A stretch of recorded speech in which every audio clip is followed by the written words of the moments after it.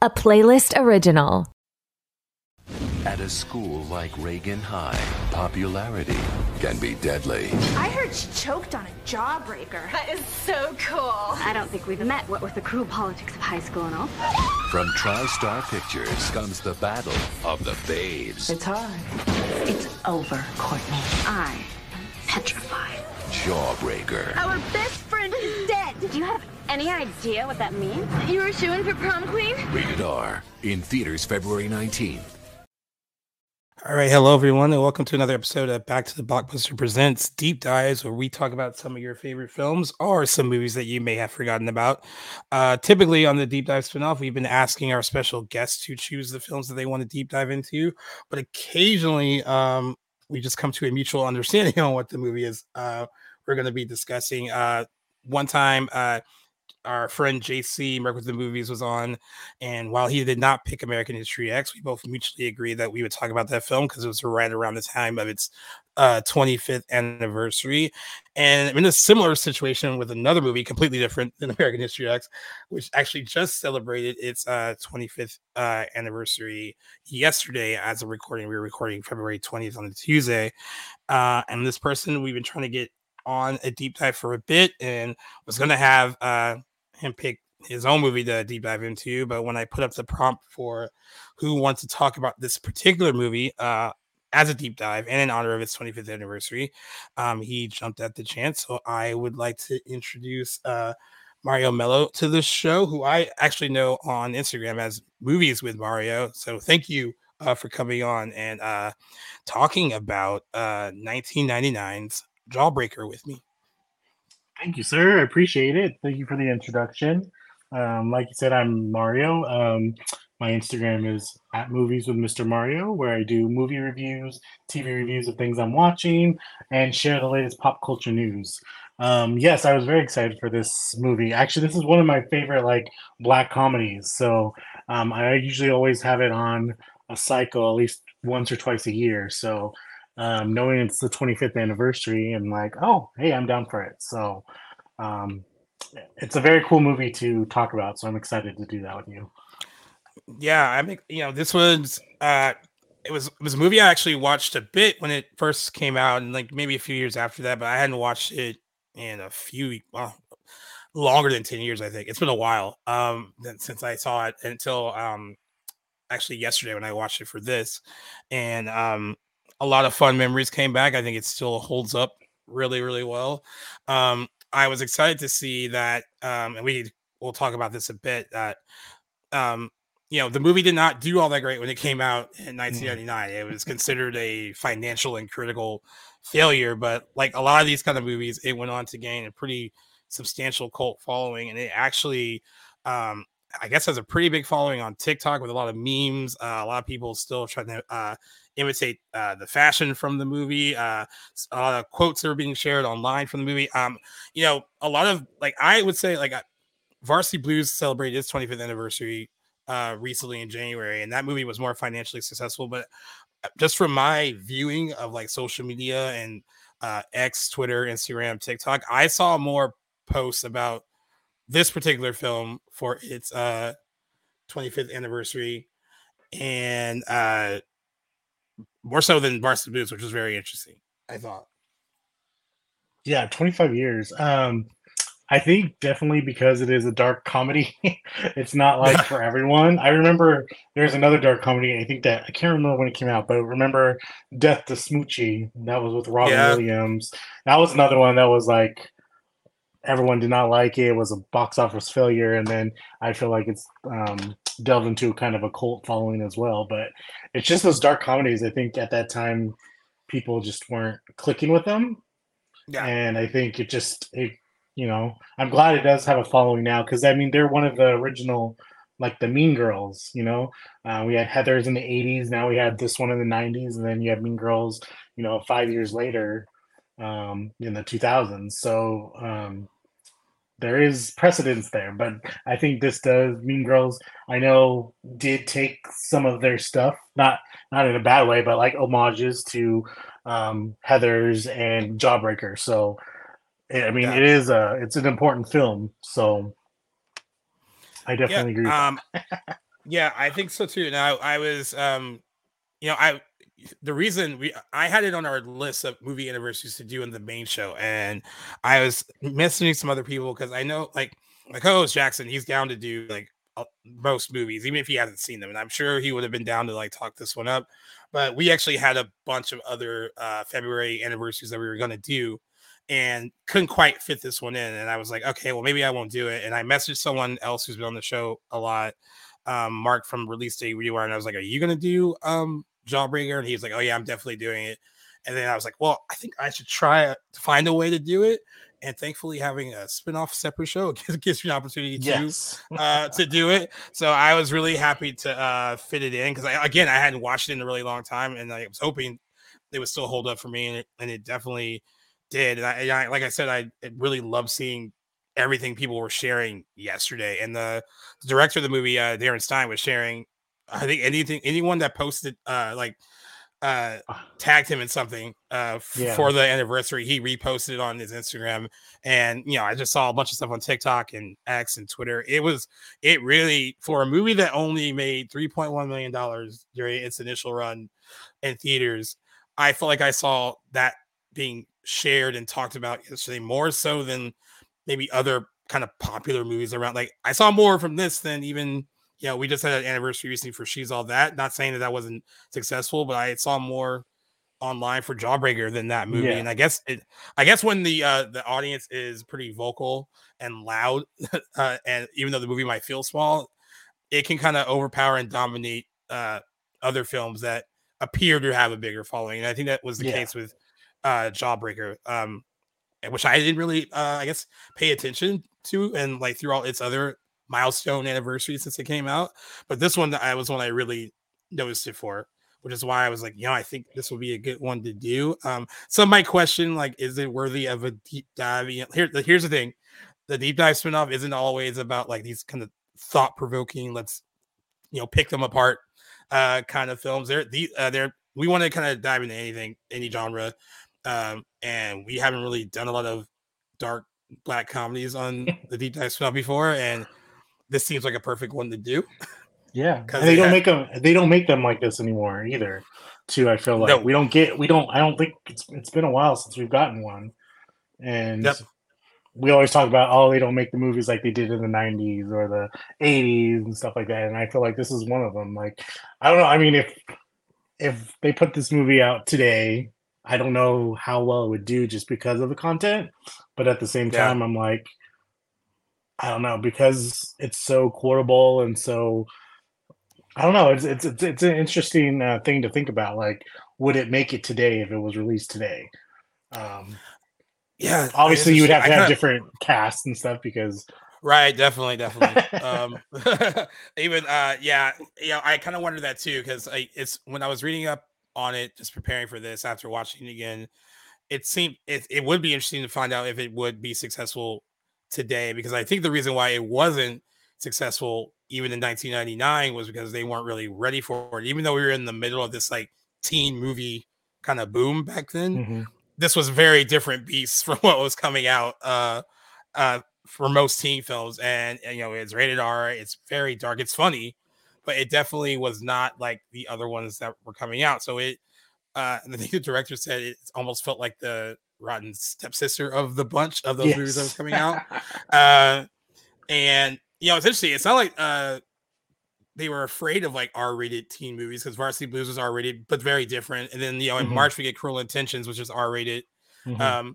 But those, despite the fact that they were R-rated, even Cruel Intentions being a bit more darker than something like Varsity Blues, they were still more straightforward in their narratives. And this one is not. It really kind of toes a very fine line a bit. So I think that's why it didn't do all that great initially. And I think it's the kind of film that is perfect to be rediscovered down the line. And I heard that, and then from what I read, that happened almost immediately when it came out on home video. Is that when that's when that started to really happen, and people shared it and discovered it. And I think once people start to once they go back and revisit something like Heathers, which this film was compared to a lot, some critics thought he even like ripped off Heathers. We can talk about that too. And then you have Mean Girls in 2004. I think once you look back on like, oh, Heathers did this, and you can be like, oh, well, this movie did something similar. If you get Mean Girls, like, oh, hey, that did something similar, but what was this other movie that came out like in the middle? That's how it kind of gets, I think, discovered by a new audience, which is great. Yeah, you're right. I think since really Mean Girls, I mean, Bottoms, I guess, is kind of a recent example of like a darker kind of teen comedy, I guess. But yeah, Jawbreaker seems like a very much its own entity, and even something like Mean Girls, which has like a fun, like occasionally mean-spirited script, still in the end, plays it pretty straight by the end of the movie because there's like a message and all that by the end of the movie. Jawbreaker doesn't really have so much of a, I guess there is one in there, but it's not like the wholesome one that's presented in Mean Girls. We feel good afterward. Right. And nobody dies in Mean Girls, No one dies in Mean Girls. And this, unlike, Heathers in this, but, this one kind of wears its, and proudly, and I respect it, it wears its meanness on its sleeve completely. And I know, I think that it's one of its best qualities. Before we get into like other deeper things with the movie, just in case people aren't familiar with Jawbreaker, it is written and directed by Darren Stein and stars Rose McGowan, Rebecca Gayheart, and Julie Benz, as well as Judy Greer. I think one of her first major big ones. They are star as girls, an exclusive clique in their high school. They pull a prank on one of their friends, a birthday prank, a very bizarre birthday prank, where they kidnap her and gag her with the Jawbreaker, hence the title, and then she chokes on it and dies. And then it's all about how they try to cover up her accidental killing, and then how Judy Greer, Fern's character, comes into play is that she finds out about all this, and to silence her a bit, they say that they will give her a popular girl makeover, make her part of the clique, and that's how the story kind of progresses. But yeah, like we said, the movie came out on February 19th. 1999. We just did an anniversary for October Sky, which also came out the same day. I had no idea those movies came out on the same day at all. Total opposite spectrum right there. Total opposite spectrum. But yeah, it was eviscerated by critics at the time that it came out. I think it has a 14% on Rotten Tomatoes.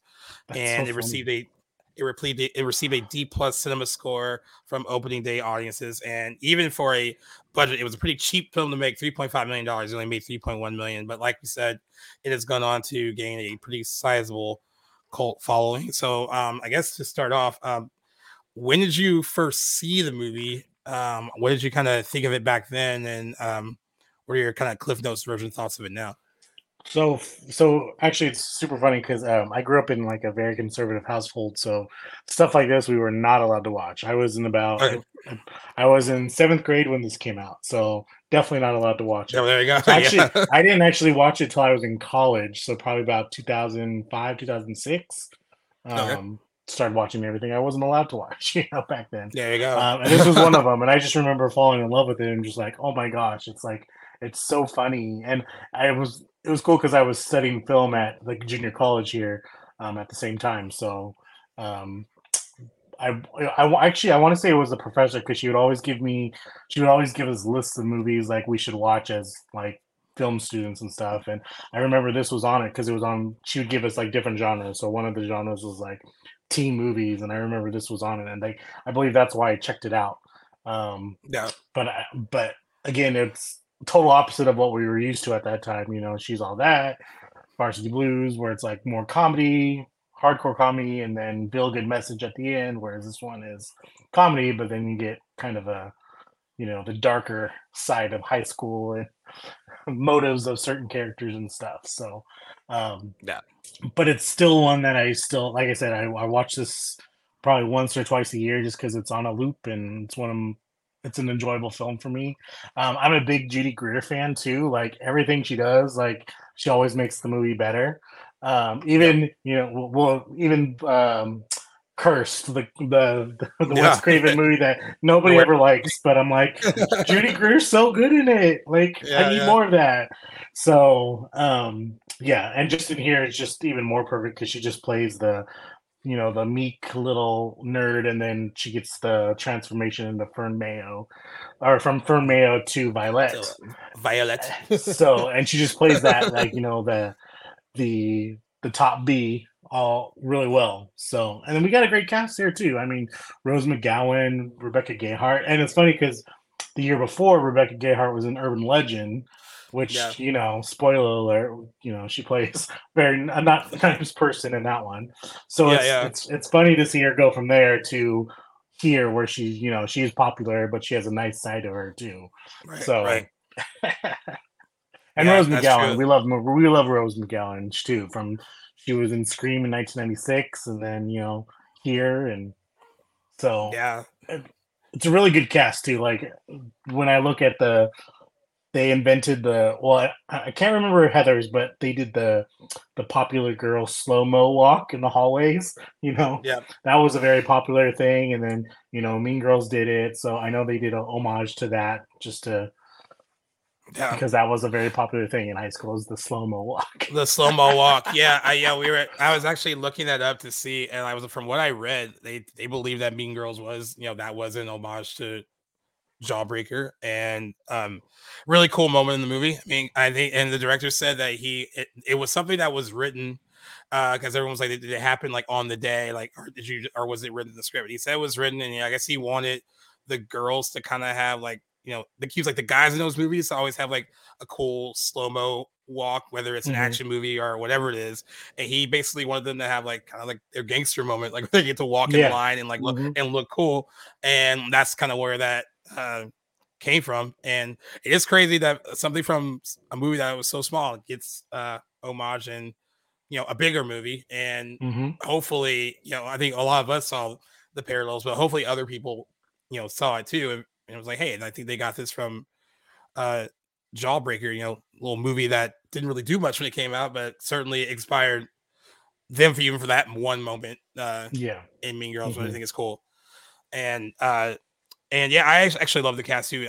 Rebecca Gayheart, I like you bring up because we talked about her when we covered Urban Legend, and of course in that movie she's good at playing the fake friend in the beginning, Mhm.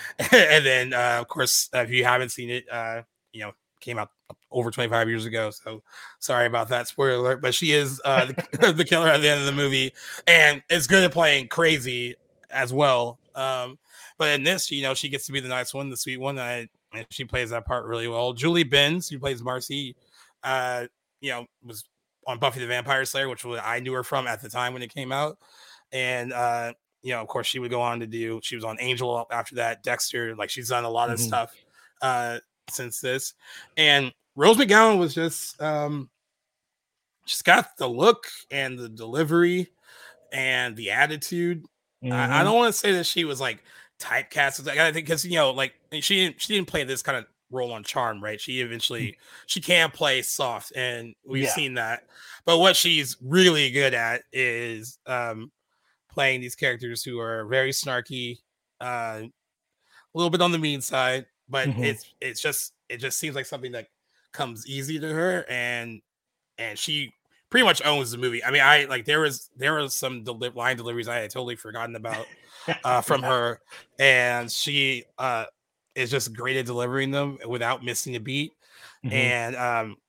And I think that her character itself has gone on. Character of Courtney has gone on to probably become iconic in its own right as Mhm. one of the if you're thinking about mean girls from like these high school teenage movies, she should be right up there on the Mount Rushmore. I think Yep. she's just like Courtney she's Chang. yeah, Courtney Chin, pretty solid. I don't know, she dominates the film, and she was like, I mean, she kind of has that kind of snarkiness and Scream. You see it. If you've ever seen the Doom Generation, which was like I think her film debut, she Mhm. has she's got some rough edges, and like Yeah. and she utilizes them throughout her career, and then everyone knows that she's gone through a lot throughout her Mhm. career as well. While we were enjoying a lot of these movies that were coming out, during this period, she was going through a lot of stuff then, Yeah. and but still able to, when it came to the work, it seemed like she could just focus on that and like just Mhm. constantly put in good performances, just always solid. And I've always like brought her up as someone who I respect for. Snarky line deliveries are some of my favorites, and she I think is the queen of some of this stuff. And this film is a brilliant showcase for her talents because she really and I can't and I guess what they said, they were like, I guess Columbia or TriStar Home Entertainment, when they right, we'll make the movie, but they said that you either have to get, they were like, you have to get Natalie Portman, Kate Winslet, or Rose McGowan. Not, I don't think necessarily for that role, but they were like, you need to get one of those three girls to get to be in it, and they got Rose McGowan, and she knew that role like through and through, I guess, and you could tell that she is having a blast playing it, and I think they're all having fun, but like she's definitely having a blast taking on a role like that. So I thought that was pretty cool to see again after all these years. So what were your thoughts when the movie opened and you have like kind of the voiceover, but then the initial like kidnapping, and I mean I guess you've heard about the plot of the movie before you watched it, but what was it like to actually see how this transpires and how things get started when you first saw it? Well, because it makes, I don't know, for me, it always made me think about what would I do in that situation, because it's like they were actually doing something like innocently fun and just a prank it was a prank that went wrong. And it shocked me that they actually show, the Jawbreaker stuck in her throat. And you're just like, in her throat. Holy crap. Like, I'm like, dang. But at the same time, like, crap, what would I do? Like, you would have to call the police. But then again, you're like, when Courtney Shane's trying to like reason with them, they're like, we're going to go to jail, this, they're not going to believe us kind of thing. Like, you start to think like, crap, would I hide that too? Or would I like put my good morals to use and actually like confess and all that stuff.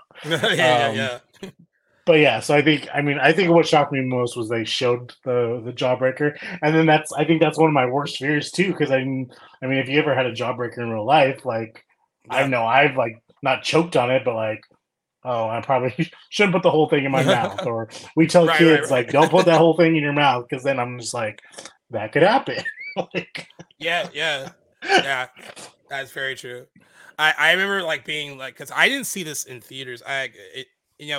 We were seeing a lot of those movies back then in theaters, even though I was, if I did go to theaters, this is one of those periods where we would have had to ask someone older to buy our ticket. It was rated R. But it came and went so fast that I didn't have a chance to see it in theaters, but I did see it when it came out on home video, and I knew the concept because I had seen the trailer and stuff. But it's different once you see it in the movie, and like you said, when they do pop up in that trunk and you do see the Jawbreaker like stuck in the middle of her throat, it is pretty jarring. And and then also like it's so funny when I talk about this movie with other people, recommend it to them, they're always like, it's just a weird thing, why would they use that to gag her with? And the director has his reasons for using it. He actually has a quote where he says like, the Jawbreaker just came to represent the duality of the poppy sweetness of the girls of high school and of youth versus the whole idea that this thing could break your jaw, which I mean, great, because he has like a deeper meaning behind why he used it. Yeah. And then, you take it and you like, talk to other people about it. They're like, why? Well, it's just like a weird thing to do, or a concept like build a movie around. But I think you just have to run with what they're doing and just accept like this is the narrative they're running with, and just know that like this is not like a serious teen film at all. It is very much almost satirical in the way it approaches high school and then high school politics, and just the way that all of it kind of transpires. So like I think you just have to know that, and then you can fully accept what the movie's putting down. So that's why when everyone asks about like, that's just a weird concept, I was like, nah, I get it. Just run with it. It's fine. It's completely fine. I wonder what the sales were in Jawbreakers around then. Like, did they go up? They went up. When they go up. Now that I think about it, I'm like, I'll have to research that one. Right? Exactly. I'd be too scared. Do you want to? I mean, like, granted, no one's like jamming it down my throat, but like, yeah, but like that, yeah, it'd be funny if they're just the curiosity of it like went up even a little bit as the movie became more popular, like on home video and everything. That's pretty funny though. It's just and I also think the cool thing about the way the movie looks and the way it's styled, because I mean for a movie that's $3.5 million, I think it still looks pretty good for a movie that Mhm. is that cheap. And kind of just the colors and all that, like they're on the Jawbreaker. That kind of, it seems like it's just also represented in the fashion for the girls, the way the film looks. It's a very Mhm. colorful, despite being so dark, it's a very colorful, like he said, poppy kind of movie. And I think that's why it's probably continued to influence style a bit for a lot of people who discover it. And it's interesting because I was watching, trying to figure out how much of it, that the way everyone looked, how 90s it looked, if it looked like something from 1999. And there are certain things that were, but like Mhm. there's other things that, because it seems like a lot of these things are coming back now that Yeah. it's hard to tell, I guess. Mhm. But did you notice anything like that when it came to how the movie looks and all that? I noticed it was very bright, like the bright like colors, like the pinks, the greens, the blues.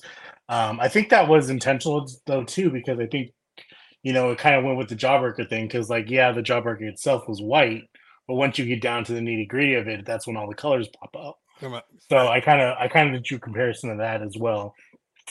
But and then I noticed like each character kind of had their own different colors too. Like Courtney, who was the leader, she was more in the reds and the purples. Yeah. Um, uh, what's her name? Marcy was more the darker colors, like the yellows, the oranges. Then you have Violet, who's in the pinks, and then Yeah. Julie, who's more the blues and the more casual. And then obviously when she gets out of the friend group, her Whole outfits look change changes. Yeah. a little more mute. So I think they use those colors too to stand out and to show that who was the popular clique and stuff like that. I also kind of got the 50s vibes too from some of their outfits, like especially Yeah. Courtney when she was wearing certain stuff, like the scarves and everything was very like 50s housewife type thing. But then I feel like that was also just kind of a homage, like that's who she wanted to be. Like she wanted to portray this like innocent girl, but yet she still had that snarky tone where she could still rule and Yeah. all that. So I love the colors, and I think that's one of the great things about this movie is the coloring, the production, and Yeah. like just the costumes and stuff, makeup. Because I mean, even like when Fern was not popular, she was always in like dark brown or like Like black, just drab like color. Yeah. Yeah. exactly. But then when she gets into the popular group, it's popped pink, it's bright pink, like Barbie color and stuff like that. So Yeah. it did remind me. Now that I rewatched it, it did remind me a lot of the Barbie too. Like if you go back Yeah. to the recent Barbie movie, all those colors were very pop, and and Yeah. their kind of outfits were very 50s but 90s kind of thing too. So I think could have been an homage to stuff like that, like housewife type things, but at the same time, showing where they were in the food chain, I guess you would call it.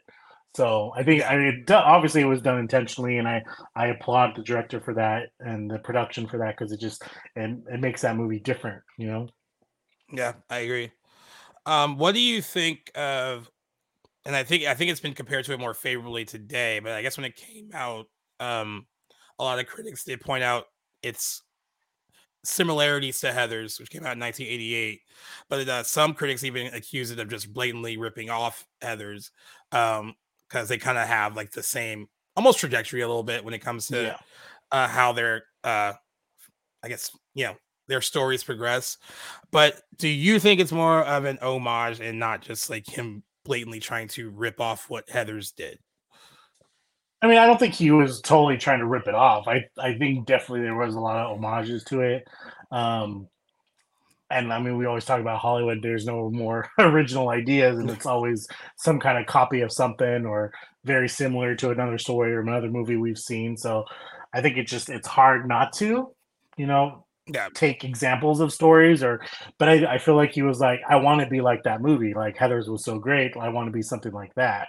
And it's funny because I remember reading when we were talking about this movie was that the director actually pitched this movie as like a horror film. He actually wanted to do it, but no, then it it's is. just Yeah, as he continued writing it and it came together, it was more, he realized, more of a dark comedy. So I definitely think he just kind of went down that road, and he's like, well, look what Heather's did with theirs, and he kind of yeah, just used that as a navigation. um But I mean, because we could say the same thing, like Mean Girls ripped off Jawbreaker. You know, they did the slow mo walk, they did the pastel pinks and stuff like that. So I don't think Yeah, it's necessarily ripping off. I think it's more of a homage to stuff, and I think and I think it's a good thing because it's like those movies were so important to the previous one that they want to honor it in a certain way. So and then yeah, obviously make it different for the audience. yeah. I get the vibe that it's more of an homage. I mean, I read some of what critics wrote back then, and one critic even accused it of like of them of almost like plagiarism rather than like Mm, it being like an homage. It especially when you get something like Mean Girls, right? Because I don't think when Mean Girls came out that they said that it felt like a ripoff of Heather's. I mean, they did compare it, the two of them, and I think one of the main comparisons about Mean Girls, like we said earlier, was that Heather's felt like a more, it didn't have to go down the sweet like in a saccharine route at the end mhm, where it's like here's the moral of the story, and Mean Girls does that, and I don't think that's a detriment to Mean Girls. It's just the movie that it is. I mhm, think that it has enough like snarkiness and kind of wit to it that when you get to the end and it's kind of like the moral of the story is there, you accept it for that's what they were trying to do. But no one I think ever really with Mean Girls where they were saying they wouldn't say like it was ripping off Heather's, and like that's why I think it's strange that they kind of attacked Jawbreaker there. Now, granted, like you said, no one dies in Mean Girls. No one from the main clique dies at yeah, all. So I think maybe Jawbreaker as being so dark probably has more is more in line with what Heather's was doing, but mhm, I really don't think that he was trying to steal anything basically or rip it off. And it felt like like he's even said that he hadn't seen a T movie like he saw with Heather's, like for him at the time, like for mhm, whatever. So that's what he kind of wanted to make, one for the 90s. And I think I can't think of any other one around that time that is like Heather's other than Jawbreaker in terms of like its dark sense of humor. Until you get Mean Girls, really. Like yeah, I don't think any other like 90s teen comedies had that. I mean, something like, and it's not really a teen comedy, I guess, but it tried like something like Drop Dead Gorgeous was really darkly funny too, and that came yeah, out in '99. Another movie that didn't do all that well when it came out, but found life way later. mhm, That's like the closest thing I can come up with where as far as like the dark humor is, but like yeah, everything else around that time played it either really sugary sweet or they went like full raunch R-rated comedy, which is right, something you get like with American you get with American Pie like mhm, that summer. So yeah, I think it's unfair. I mean, it seems like he was inspired by it, which uh, that should be more of a flattering thing. And mhm, it seems like no one involved with Heather's has ever accused Jawbreaker or Mean Girls for ripping them off. So I think it's yeah. interesting that critics went down that route uh, with Well, I mean, Jawbreaker. But I also if oh you yeah, look go at ahead. horror too, I mean, horror does the same thing. Like you got Friday 13th, Halloween, like they're very similar in guy in a mask stalking, Yeah, teenagers. So I mean, it's very similar, and I don't think it's anybody ripping them off. I think it's they're paying respect to their previous things that influenced them, or you know, reminded them of their childhood, and they're like, I want to be like that. I want to write a story like that. So I think yeah, you know, Darren was fine with what he did, and like I agree with you. Total homage to everything, and yeah. I accept that.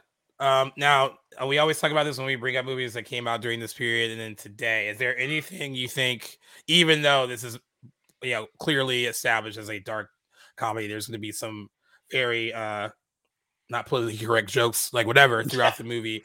Is there anything that you think kind of flew then that would maybe not fly now if it came out today?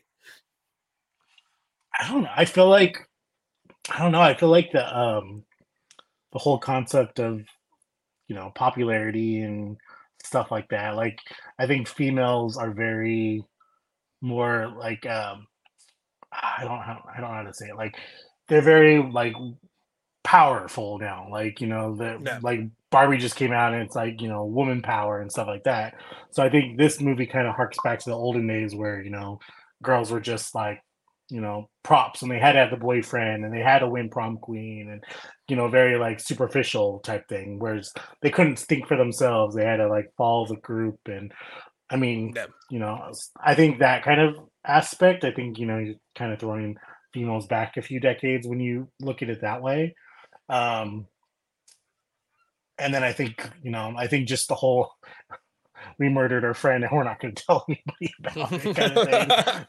Um, I don't know. I mean, I feel like just probably that. I mean, because I think we've seen stuff like similar to stuff like that, especially in high school, like with horror movies and stuff, and people are okay with it. It's just, I think maybe the dialogue and stuff like that. But Yeah, I think the which I mean is just a part of the movie. I think the one thing that I noticed is Courtney's idea to kind of frame Liz's murder or whatever her dying as like a rape rather than so I that was the one thing I was like, I don't know if that would fly today, and like and they kind of touchy subject, and they run with it like in the movie, like it really like she even goes to the extent of like framing someone else by having sex in Liz's bed and getting it done that way, which I guess that's how we get the Marilyn Manson cameo, right?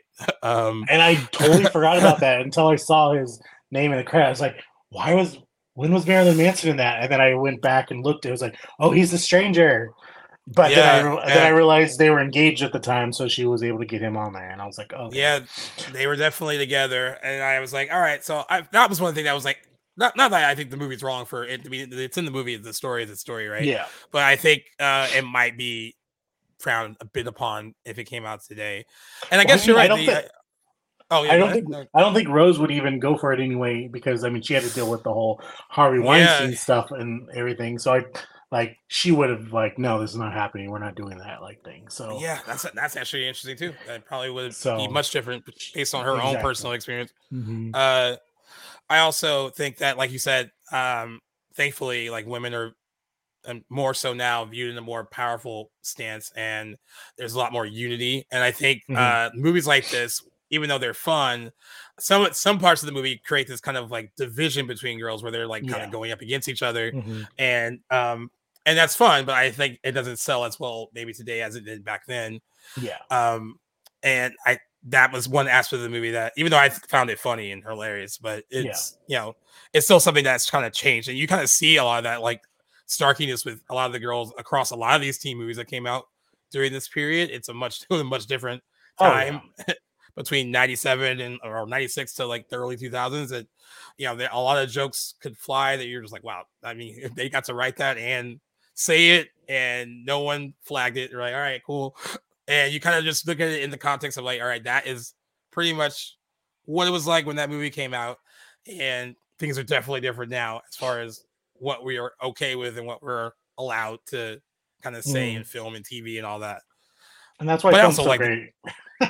yeah, too. But at the same time, when I watch something like this, I respect it for like going. Like, I think one of the things I really liked about it on this watch was that it goes all in on what it's trying to do and has no shame about it. Like, it really has like zero shame. And like every joke might not work, and everything that it's trying to do may not totally work, but it is so willing to do it that you almost like, I respect for doing it. It's especially because like you said, at that time there wasn't a lot of movies like this coming out of this nature, and it really kind of took a lot of big swings and hope that the audience would get it.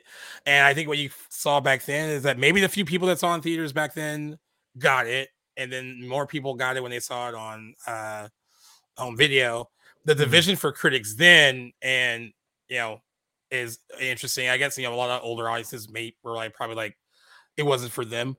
I know there's one review from Roger Ebert, and because he gave the film 1.5 out of 4 stars, and he said the movie is, I know that's how I feel about him when it comes to horror. I even though I respect him as a critic, but he said the movie is a slick production of a lame script. If anyone in the plot had the slightest intelligence, the story would implode. Was one of his quotes from his review. And then Box Office Magazine gave the film 1.5 out of 5 stars and criticized the film's humor and again all of its similarities to Heather's. You think it's just like it just wasn't like critics wise, movie reviewer wise, the right group of people just weren't seeing it professionally back then, and which is completely why like it has a bigger legacy now. with other reviewers who have like reevaluated it, who Mhm. either probably watched it when they were growing up, or are in the age range where it's this kind of movie is in their wheelhouse and they understand what it's trying to do, and it clearly made more for them than critics who viewed the film originally back in 1999. Yeah. And Siskel and Ebert were like the top critics too, so I feel like a lot of people listen to them compared to Yep. nowadays where we have a lot more variety of critics and A lot more social voices. media. Exactly. So I think back then, if Siskel and Ebert said it wasn't good, well, I'm not going to check it out because they said it was good. It wasn't good, but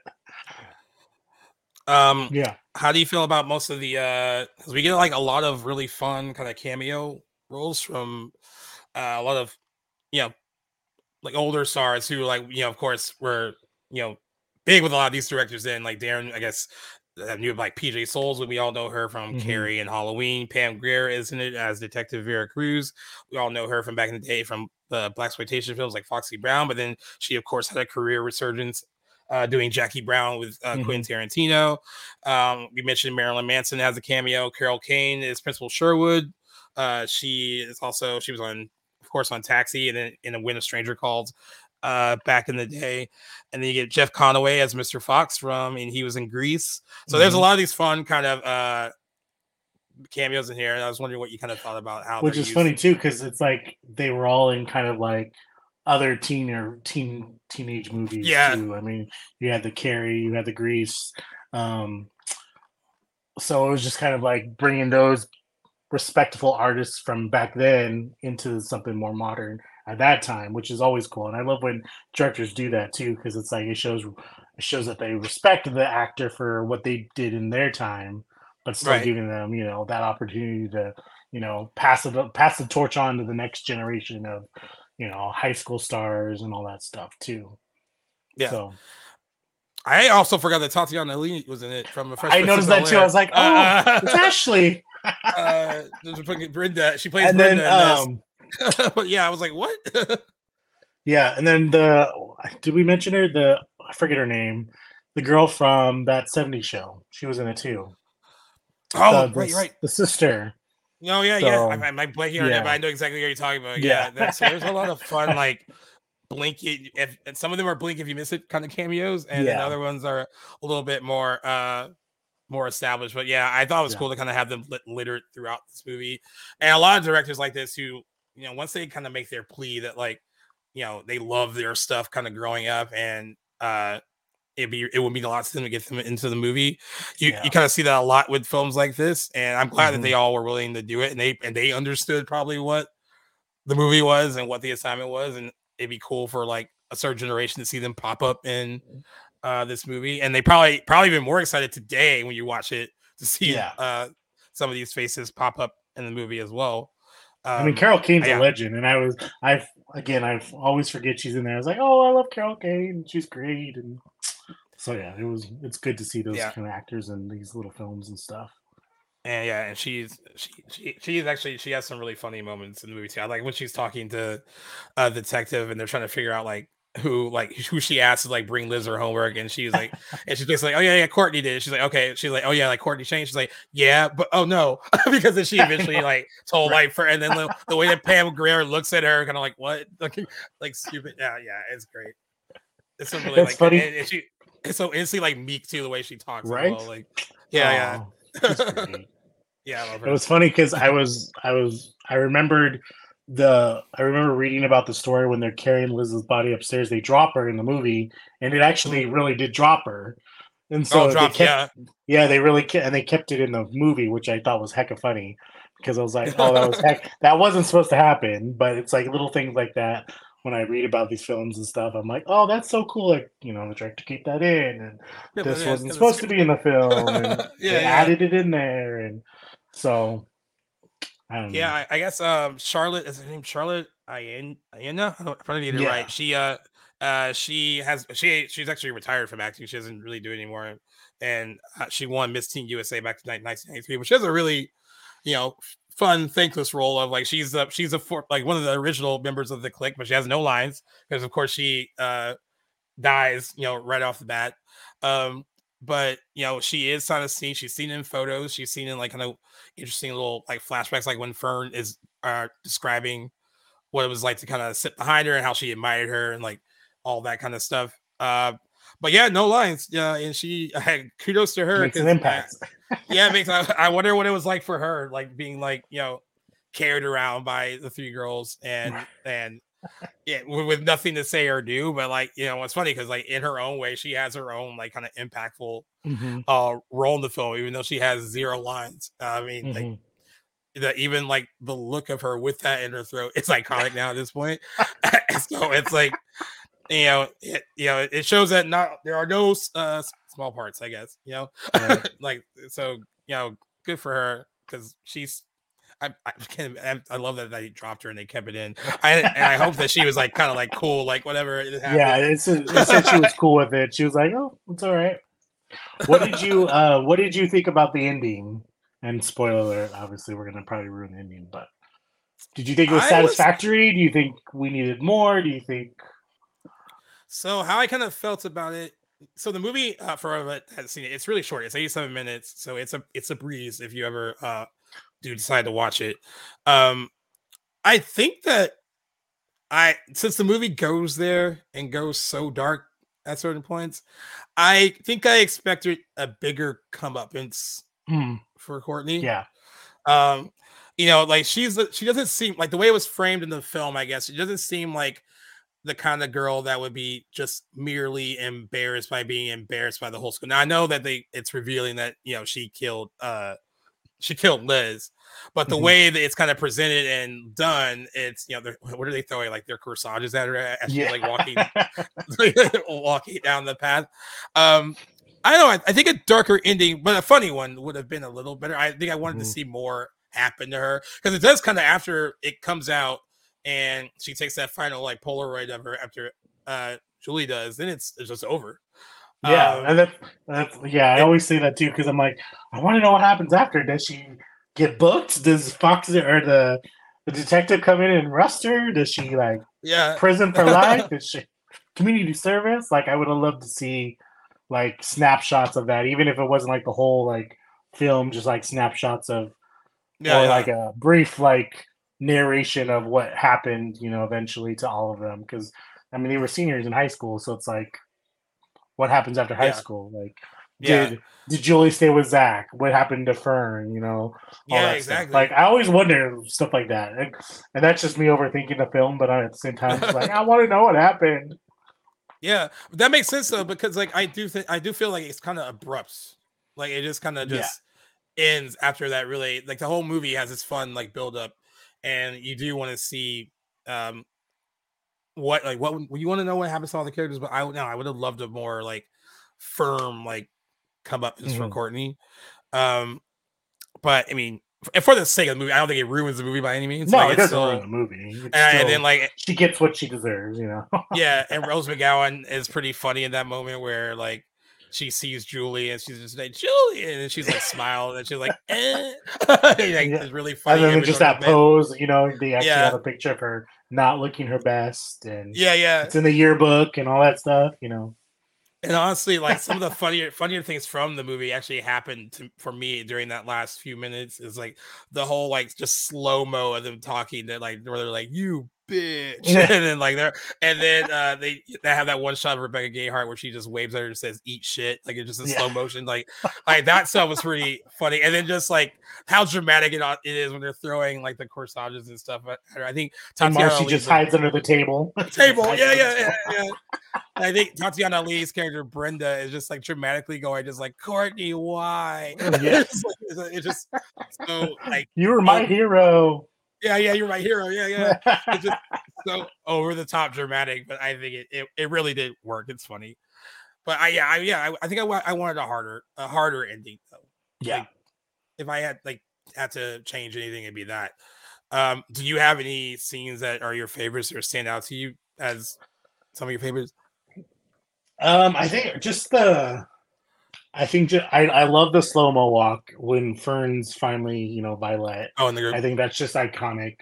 I love when Actually, I like there's a scene I really liked was when Julie calls Fern, and she kind of and Fern like kind of stops her Violet act and like is back to Fern, Oh and they're yeah, talking on the phone, and it's just like, do you remember when we used to have sleepovers? Do you remember this? And you know how much has changed and stuff, and it showed how they were both longing for something, yeah, like they knew like this click wasn't real, like wasn't fulfilling, but their friendship was like real back then, and how people change in life. I mean, I remember like personally, like kids I was friends with in middle school, like I wasn't really friends with them in high school after, because everyone kind of goes their different ways. So I thought that yeah, was a very honest look at that, and just kind of remembering back to those old times when they were innocent and they weren't worried about who likes who or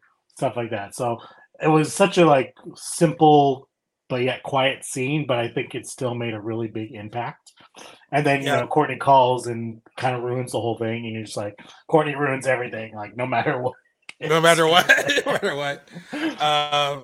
That's actually interesting because like the movie doesn't take a lot of time to stop and have like a serious moment. But that one Mhm. does work for me. I think it was like really well written and well acted by the two of them.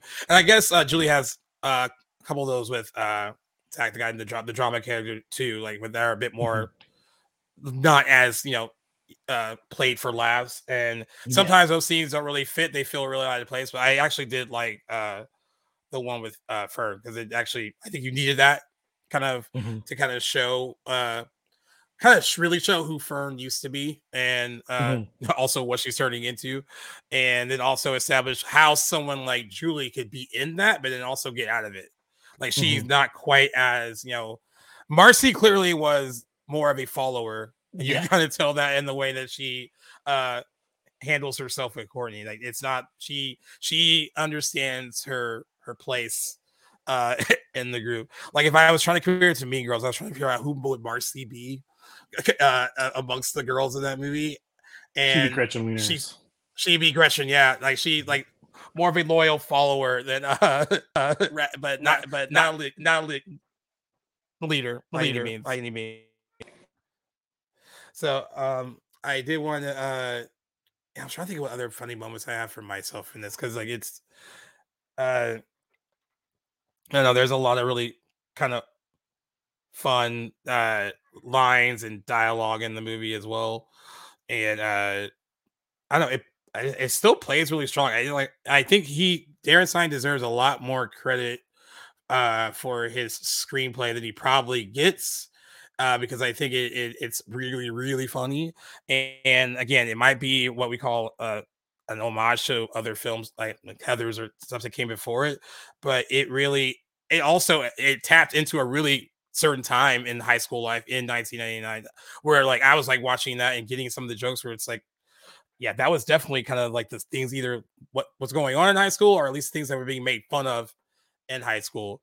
And I kind of I understood that really while watching it. So I thought, I know, kudos to him, because I think it's cool as a filmmaker for him to see over the years how the movie has grown with audiences, and people have come to accept it and love it, and probably put it into the kind of pantheon of other high school movies, and where it deserves to be. It also should be a proud member of the class 99. 1999 was a great year for movies, as most of us know. And I think it deserves its spot completely where it's at, even if it is just a minor, like, smaller cult classic. Yep, I agree with that. Definitely. Yeah. It what do you think as far as it's how do you feel about its legacy like today? And do you think that, like, do you think it's because of people our age who are like, oh well, like, this is why the film is good, and we've kind of carried that torch? Or do you think like a younger generation of people have found it too and kind of made it their movie as well? I think it's a little bit of both. I think it's movies that, we obviously grew up with. So it's like, oh, I remember that movie. And it kind of, reminisces of our childhood back then. But then again, it's like some of us are showing our own kids like movies we grew up with, and then they're telling Yeah. their friends, or like it it becomes a meme, and then it gets popular on TikTok, and then everyone's like, "Oh, I wonder what that film is," and they're like, "Oh, I didn't know about this one. Let's check it out," kind of thing, and it just kind of progresses from there. And I think that's one of the positive things about social media is that it can get the ball rolling on stuff that may not have had an audience, or make something popular again, kind of thing. Like, I mean, we see that all the time recently in pop culture, like songs that, didn't play well when they're in the 80s, but they were used in a popular show and now they blow up, or, an actor that we didn't realize was in a campy little horror movie. And then we're like, oh, let's go check that out. And, oh, this movie is so campy, but it's so fun. So I think that's definitely one of the positives about social media, getting to share it with the world and stuff and helping people discover things, Yeah, I agree. And I would agree with that too. I think a lot of, not just us, I think a lot of younger people are finding it and celebrating it in its own right. And I know, like I said, it was nice to see yesterday. There was a lot of stuff that was popping up on social media where I was pleasantly surprised by how many people were shouting it out on its 25th anniversary. And and what's cool is that even that kind of like celebrating those milestones pushes the movie out even more for people to discover it. And for other people who haven't seen it, once they see that, they're like, "Oh, what's the fuss all about? Why is everyone talking about the movie today?" And it'll be interesting to see. Like, what I've never done, which I would want to try to do. I would love to watch Heather's Jawbreaker and Mean Girls all back to back and kind of see how they flow together and how, because I've never actually done that where, I mean, I could think about what happens in Heather's, like, oh yeah, that's similar to what happens in Jawbreaker. Same thing with Mean Girls, but it'd be interesting to kind of have that trifecta kind of movie watch back to back to see how actually similar they all are to each other. And I Yeah. personally have never done it, but it'd probably be a fun three-way watch though, for sure. And if you ever wanted to go really bizarre, you could add the craft in there too. Oh yeah, Go a little horror-esque. that even has its own kind of snarky, like it has the same almost, I would say it feels weird. I guess mean spirited vibe to it, but like not in a way where it's like off putting. That's just like it's just the vibe and who the characters are in it. But yeah, you're right. You throw in the craft, that has a little bit of the Heatherish vibes too, even especially in the look of it. So it's like yeah, the complete opposite of colorful. yeah, and just because it's more of a horror movie, but like I think it really fits in there. And in terms of its legacy, they also said that McGowan's Courtney Shane has become something of a pop culture icon on social media, with TribecaFilm.com declaring of McGowan's performance that every single line reading was a thing of Betty Davis' aspiring beauty, and with any justice, it's a performance that will only grow in esteem over time. I think that it has, and people still kind of honor it and respect it. I was happy to see that. I think for one of its last kind of milestone anniversaries, McGowan talks very highly of the movie and is proud of it. So that was great to see, like we said, because a lot of stuff around this time for her, a lot of stuff she was doing probably wasn't the greatest for her, but I'm glad that she looks back on this movie and is proud of it, because she really is. This might be, and I love her in Scream, and I love her in Grindhouse, The Planet Terror stuff, but this might be my favorite Rose McGowan performance overall. Yeah. I think she just eats up the scenery in the best way possible without being too over the top. Like she finds the line and goes with it. And yeah, I think it is definitely my best. If I had to pick one, it would probably be this. I don't know where you stand on that, but I know I agree with that. I think here she was able to kind of let loose a little more in this one. And she's the star. I mean, in Scream, she was, the supporting character, which was great. And same with like Planet Terror and Grindhouse, or, she was the supporting character, I felt like. But here she really gets to shine, and it's her movie. Like when you think of Jawbreaker, you think of Courtney Shane. So I think she owns it, and I couldn't see anybody else doing that kind of part, like how well she did it. So yeah, I totally agree with you. And they wanted her. I mean, it was Natalie Portman, Kate Winslet, and Rose McGowan. We don't know if necessarily for that role in particular, but they wanted one of those three girls in the movie, and Rose McGowan was a name that they threw out there, and she completely owns it. And in addition to her, we talked about the costumes. They said the costumes continue to be celebrated, drawing praise from the likes of Vogue and Rookie magazines. The scene where they actually strut down the hallway, as you said, to slow motion to Imperial Teens. I actually had never heard that song until Jawbreaker. Oh, really? And, yeah, and now that like I've heard it a lot in the last 2 days because I'm just going through everyone's like social media stuff. Like they've used that. Even I use it on our post for the Jawbreaker stuff. But they say it's become a signature feature of the film, drawing homage in film and television, most notably, like you said, in Mean Girls, and it's also parodied in films like Not Another Teen Movie. Another person who's commented on the movie fairly recently, back in 2014, Julie Greer said, "I really didn't think it was anything special while we were shooting it, but when I saw the final product, I knew it was really good and was so proud of it. I thought it looked beautiful. It had just the right amount of sexy pop culture fun to it. I do think it's quite special." And I would have to agree with her too, and she's also very good in it. Actually, everyone that has a major role is very good. I know we get a lot of the props to Rose McGowan because she is the lead, and she does dominate most of the movie. But they all kind of worked well together. I think it's interesting that Rachel A. Cook was apparently supposed to. She read for the part of Julie, and she did read with Rose McGowan and Julie Benz, and they said like the chemistry just wasn't quite right. And I guess Darren Stein said that it could have been because she was kind of younger than them, a little bit younger than them, and that he wanted girls who were a little bit older, even though they're in their 20s at the time. Yeah. Like he wanted the whole thing to feel like a heightened thing, and like even making the girls feel a bit older, even though they were in high school. That's what he wanted. I'm trying to imagine Rachel Leigh Cook as Julie, and I just can't. Not in a bad way, because I think she's good in her own right and other stuff. Yeah. But I think they found the right girls to really just think she wouldn't have been in She's All That then if she would have been in that one. So true. That's true. Unless they were shooting at really different times, like they're probably, yeah, you're right. Yeah. And one was a bigger could have hit, been. of course. It's those what if moments, but yeah, of course, right. I'm pleased with the outcome we had. So I am pleased with the outcome as well, and I'm glad is there anything else that you want to throw in that's as far as actually what we do usually at the end of this, we give the film a score for us. You can do however score you want. You can do on a scale of 1 to 10. You can do letter grade.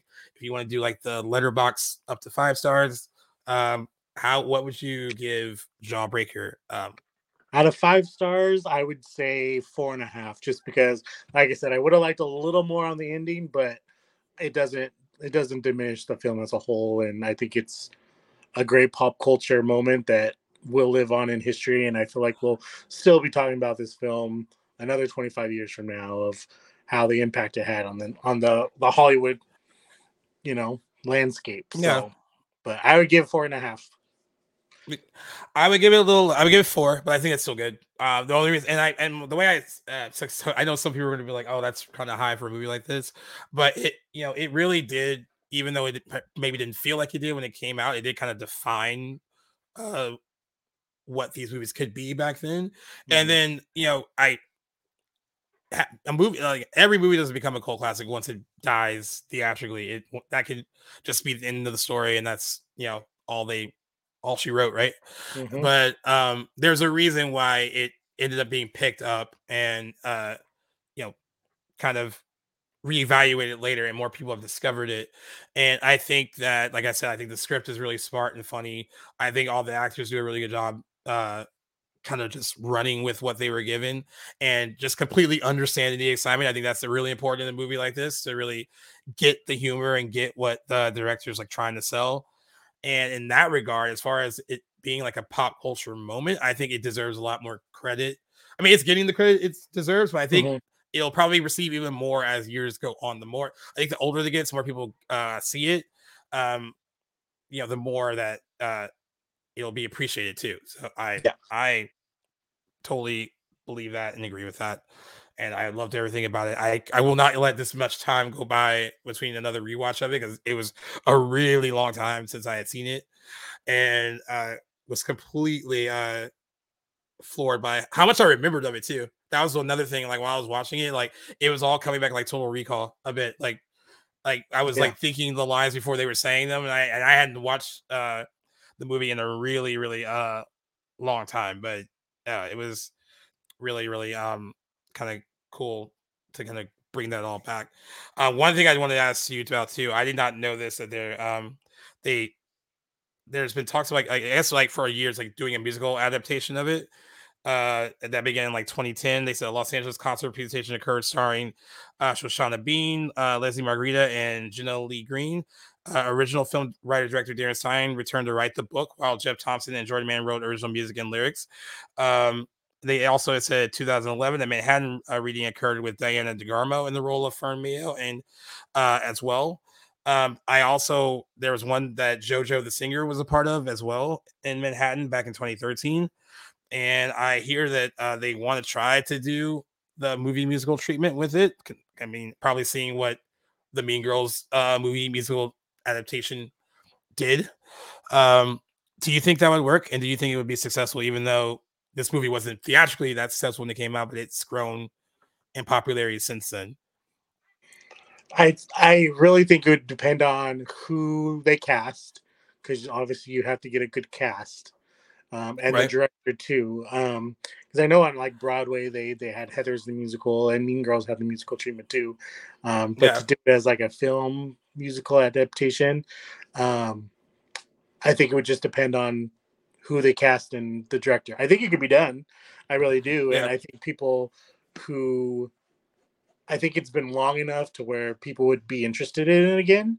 Obviously they would have to change some things, because like we said, sometimes some of these jokes don't fly anymore, and so but I mean, they did that in the recent Mean Girls musical. They had to change some things up, because obviously 2004 was 25 years ago, or 20 years ago, so you can't do all those jokes again, so they had to update it for audiences now. And I think they could do it.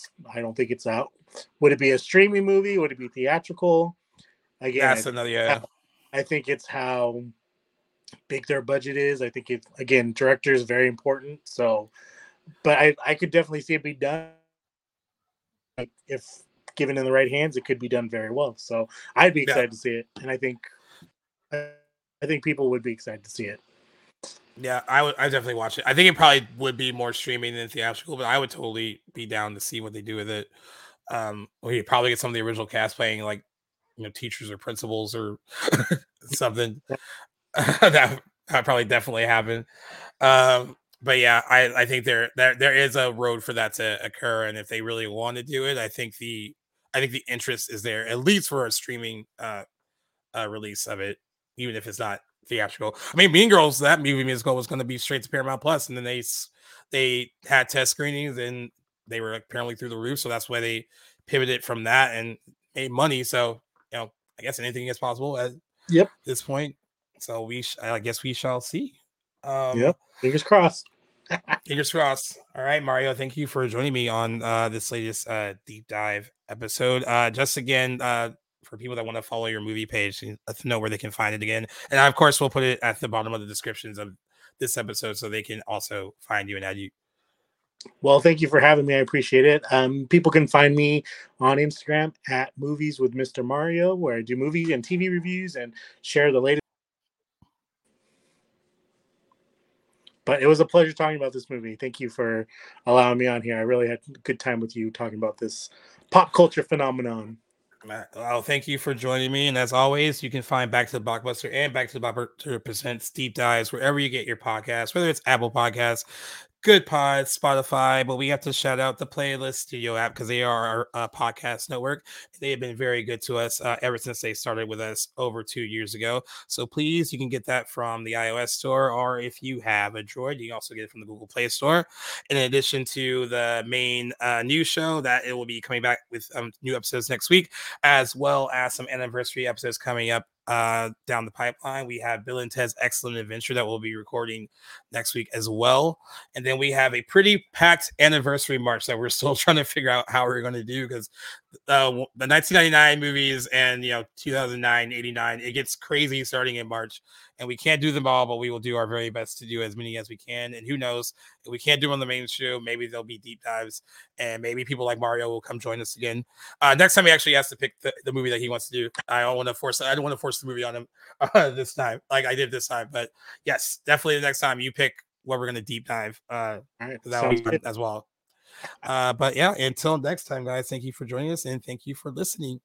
Peace out.